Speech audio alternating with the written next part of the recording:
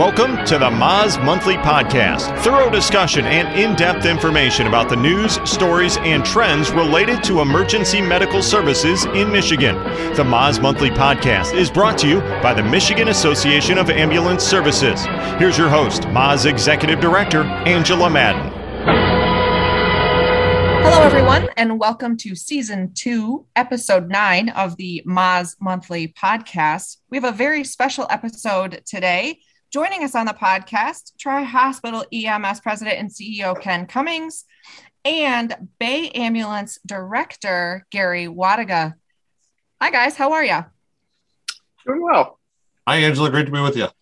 So, Ken, we're going to start with you. I just want to make sure everybody knows a little bit about you and a little bit about your background. You've been with Tri-Hospital since its establishment in 1983 and have been on the Moz Board of Directors since about that same time. Is that correct? Very close, yes. Tri-Hospital EMS is a joint venture of our local hospitals here in St. Clair County. We are a nonprofit corporation. As you indicated, we did start service here in our community in 1983. So about 38 years, we've been serving the citizens of St. Clair County. And very, very shortly after I took over my position here at Tri-Hospital EMS, I was invited to participate in a MOS meeting, and that led to future meetings, and that led to me becoming very engaged and involved in MOS. And I confess I don't know exactly how many years I've been on the board of directors, but it's been many, and it's been an incredibly valuable partnership for me and my organization. Gary, you have been the director at Bay Ambulance in Baraga, and for everybody listening to us today, Baraga is 50, 70 miles west of Marquette. Do I have that right? 70 miles west of Marquette, 30 miles south of Houghton. Way up there, everybody. You've been an EMT and licensed since the 80s as well, and have been a lifelong proponent of EMS, particularly rural EMS systems, because you serve in that position on the Emergency Medical Services Coordinating Committee.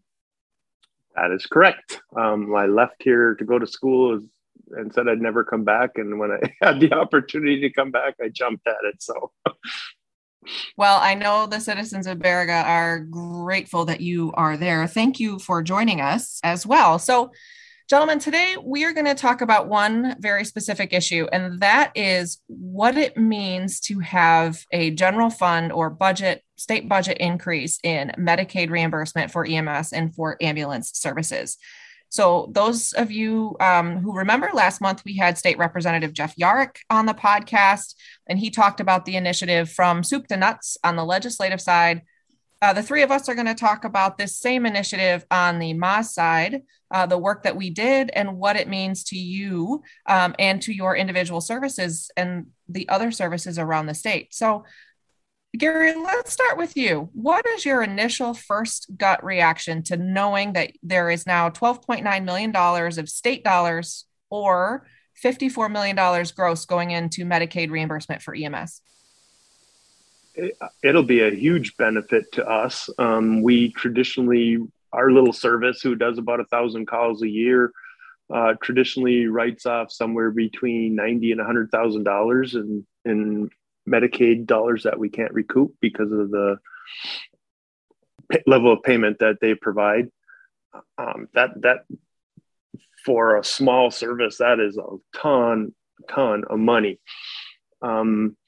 Perhaps we might not see some of the revenue that the bigger places will see because of the lower number of calls, that money won't be generated like some places, but certainly we were extremely grateful for what was proposed and what was approved. And $100,000, that's an employee, that's half of a new ambulance, it's tons of equipment. So we were extremely pleased with the passage of that in the budget. Ken, how about you? Well, the first two words that come to my mind when I heard about this was shock and awe.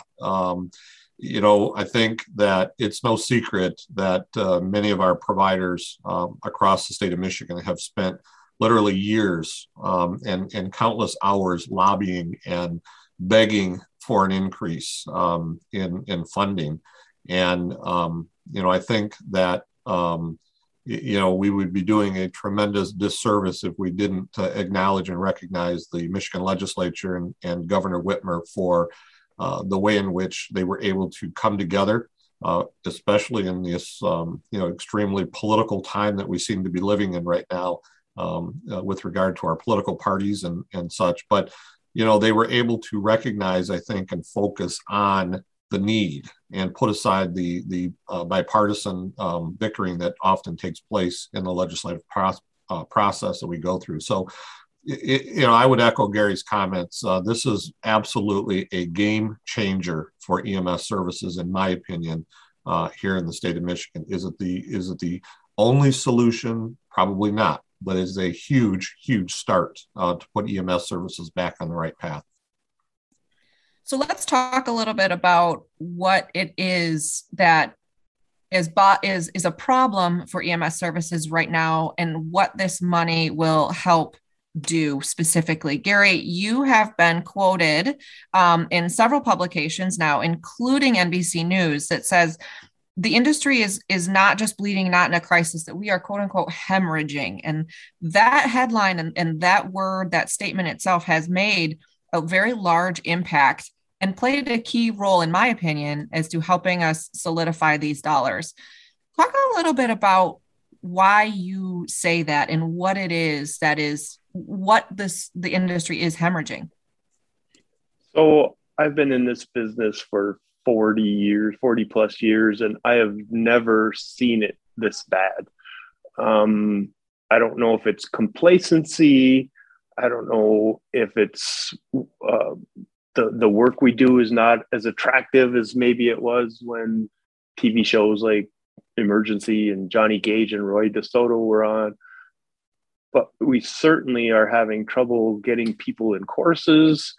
In a small community, we're not going to be able to attract people from big communities to come to Little Baraga to work as a paramedic. And so we have to find somebody that's invested in the community, to take a course. So these dollars will certainly help with potentially wage increases, potentially funding some of the courses. And as Ken said, this isn't the 100% the answer. This is the start. And we certainly have to look for other opportunities to fund EMS, but this is a big deal. And if we can somehow make the business attractive and get people in and fill the seats of courses and eventually maybe attract them to go on to the advanced levels, whether it be EMT specialist or the paramedic level,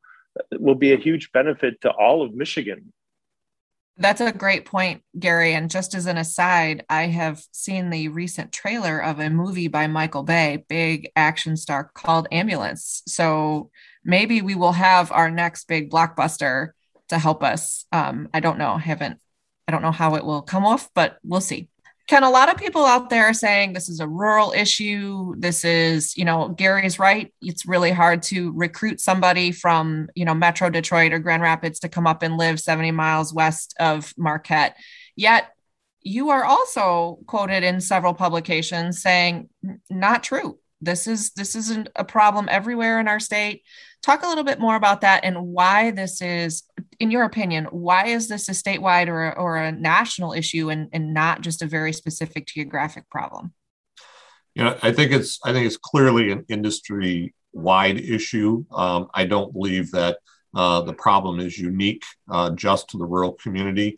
I think it may look more pronounced in the rural community simply because most rural providers simply don't have the depth of personnel to be able to cover or to backfill some of these shortfalls in staffing that exist out there. But without question, this is a industry-wide problem. My organization is located roughly 60 miles northeast of the metropolitan Detroit area.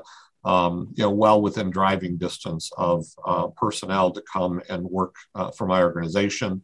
And we're not seeing personnel do that. And I think the problem, honestly, Angela, is that we simply don't have the personnel. I think it kind of goes back to the chicken egg question a little bit, in that I think what happened for a number of years, we started to see a reduction in people entering training programs to become EMTs and paramedics. And we are now experiencing, I guess, the fruits, which aren't very many fruits right now, of those declining enrollments. And, typically we would be looking to recruit many of these graduates from these programs over the last year and a half, and they simply haven't been there. And so at best, all we're really doing from a recruiting standpoint is, we're trying to, steal people from each other or entice people to come from one organization to another, but we simply are not fulfilling the need of infusing new people into the system.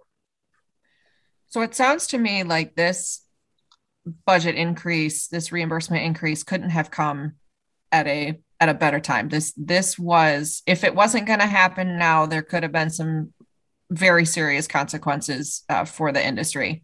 Do I have that correct?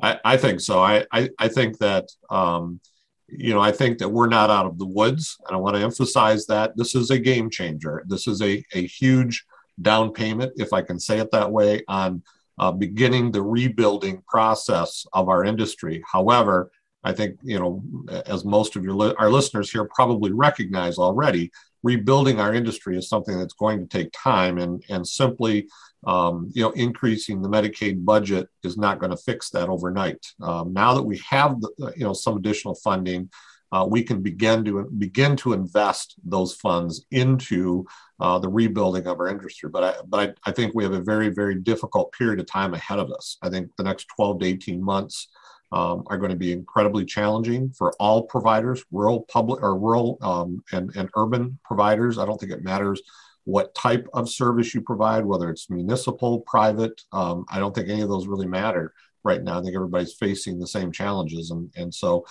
we have to find ways to survive the next 12 to 18 months until we start to see the some of these graduates start to come out.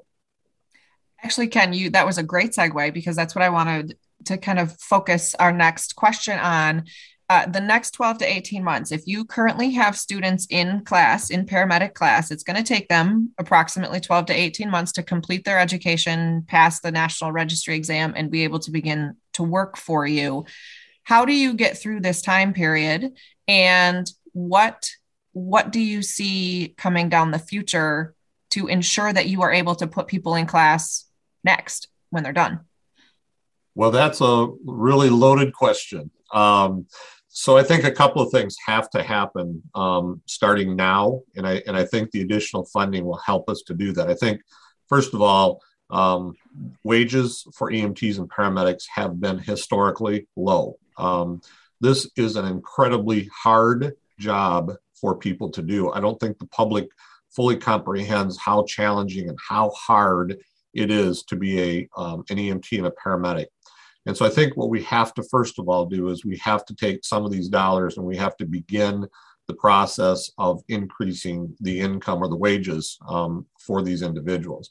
I think that the more action we take on getting those wages up to a more reasonable level, the more likely it is that we're going to entice or encourage people to want to pursue EMS as a career. Once we've done that, then I believe what we will see, the next thing we have to do is we have to create those training programs, and we have to find ways to bridge those gaps that have existed for the last 4 or 5 years. And we need to expand access to training programs all across our state, not just in the urban areas, but we need to do it up in Gary's neck of the woods as well, up in Upper Peninsula and the Upper Lower Peninsula as well. So we have to really invest in training programs and find ways in which to recruit, these new students into these training programs, so that in 12 to 18 months, we do have a pool of people from which to choose from. Gary, do you have anything you want to add to that? just that this didn't happen overnight, and it's not going to be fixed overnight, which is very unfortunate.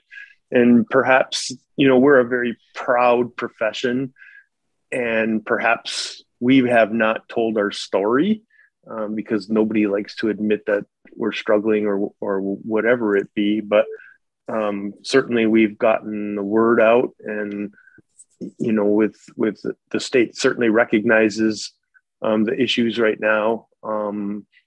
But it's gotta be more help than just the Medicaid dollars at some point.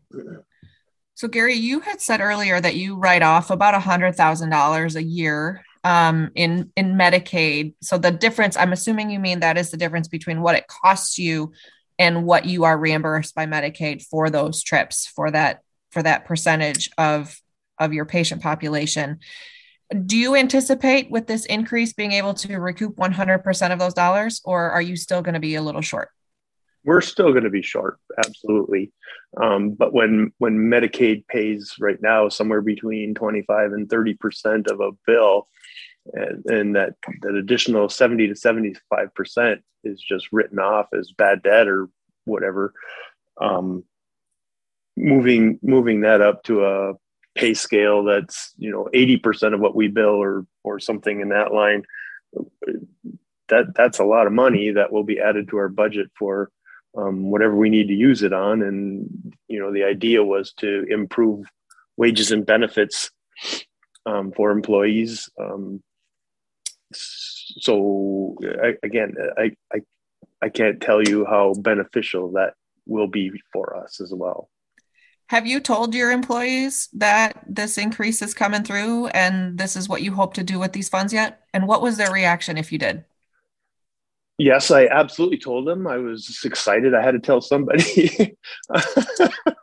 And they were very pleased. Everybody likes to have a raise and be acknowledged for the work they do. But there is another issue. At some point in time, people want time off. And the ability to bring in one or two more. At some point in time, the money's not an issue. It's like you just had enough, and I just want to be off. I want to be able to do something without carrying a pager or a cell phone and being with my family. So they were excited about this increased revenue, so that potentially we could hire additional employees, so that when they were off, they were really off, and that is huge in their attitude.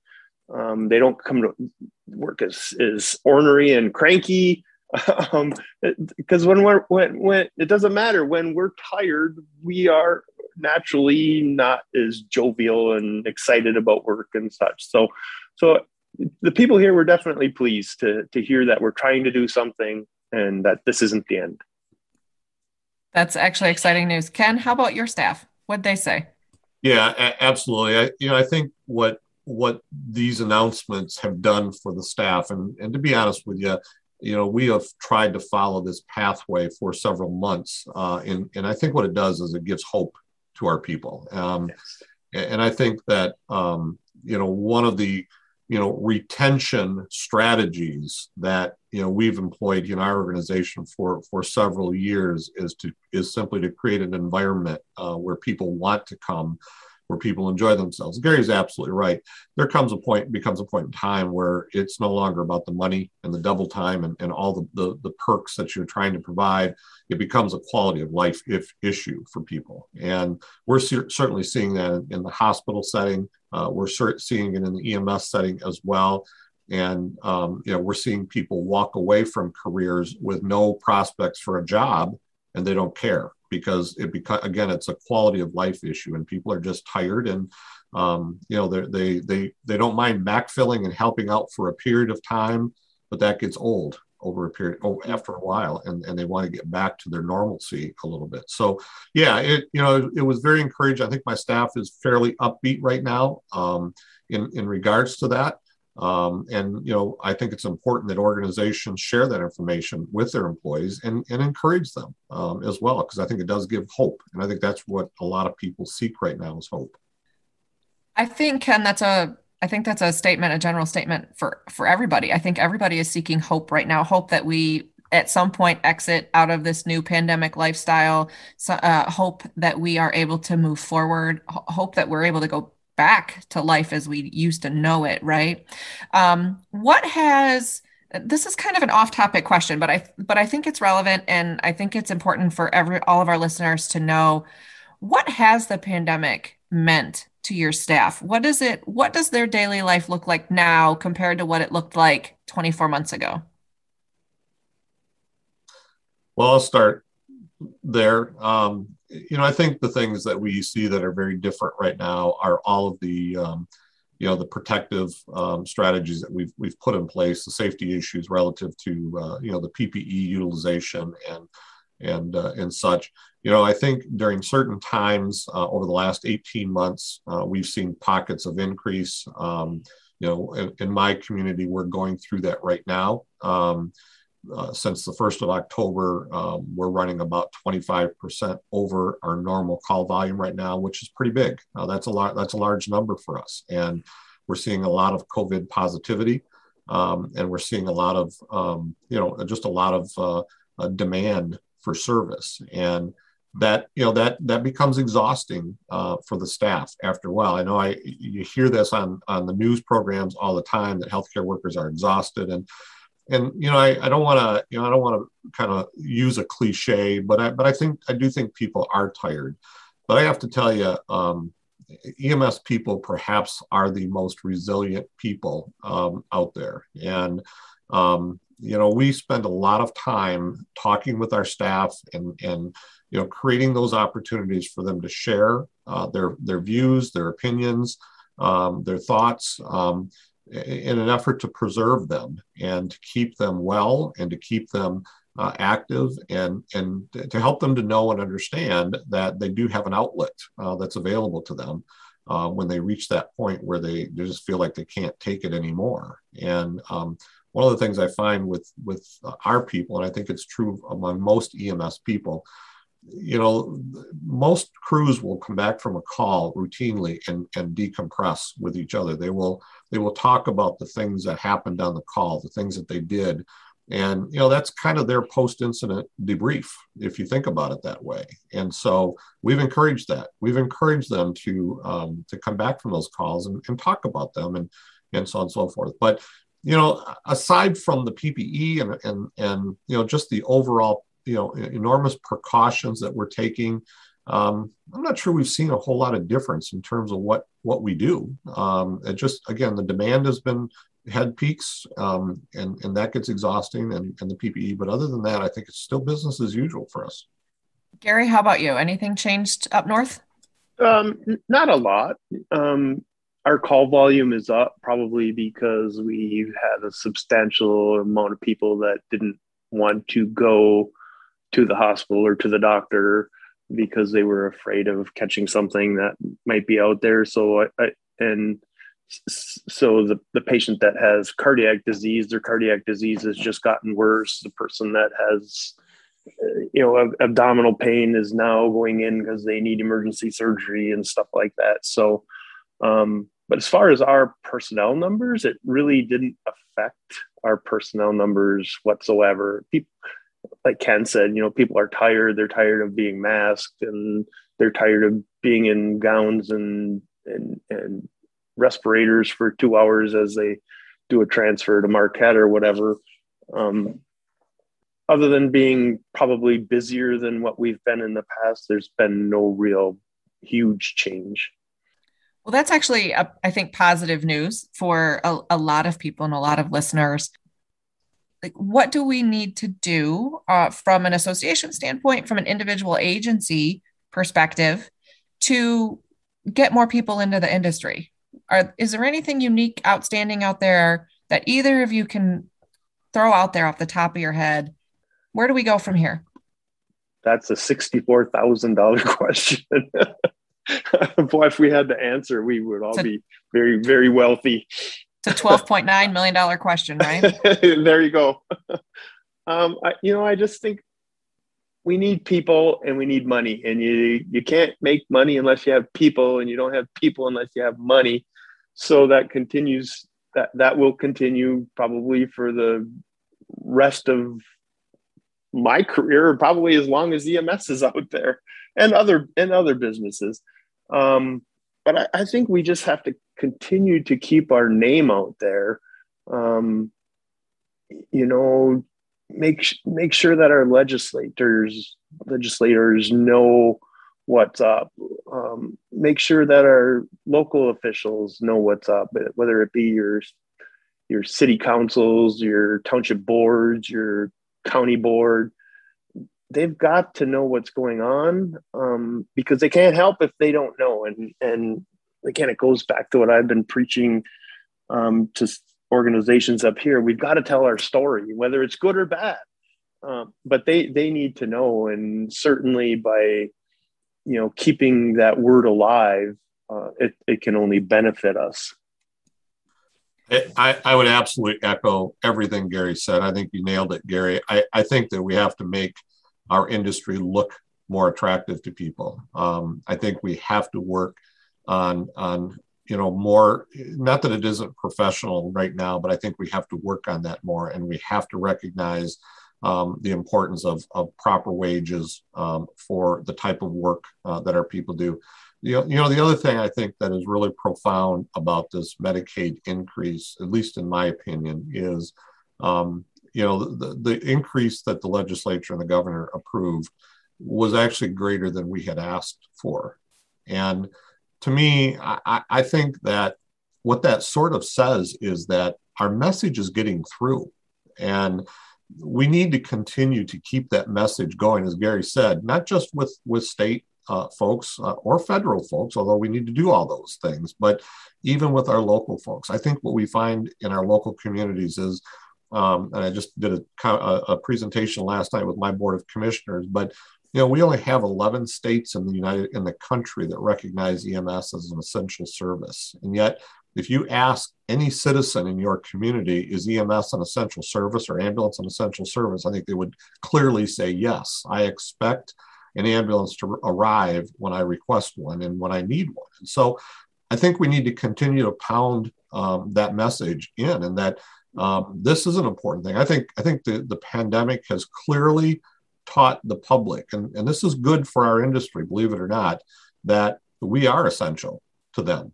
And they leaned on us, and they leaned on us a lot, and they continue to lean on us. And so I think we need to leverage that, and we need to take advantage of that, and begin to find our place in the system. And I think that's going to be really important for us moving forward to do that.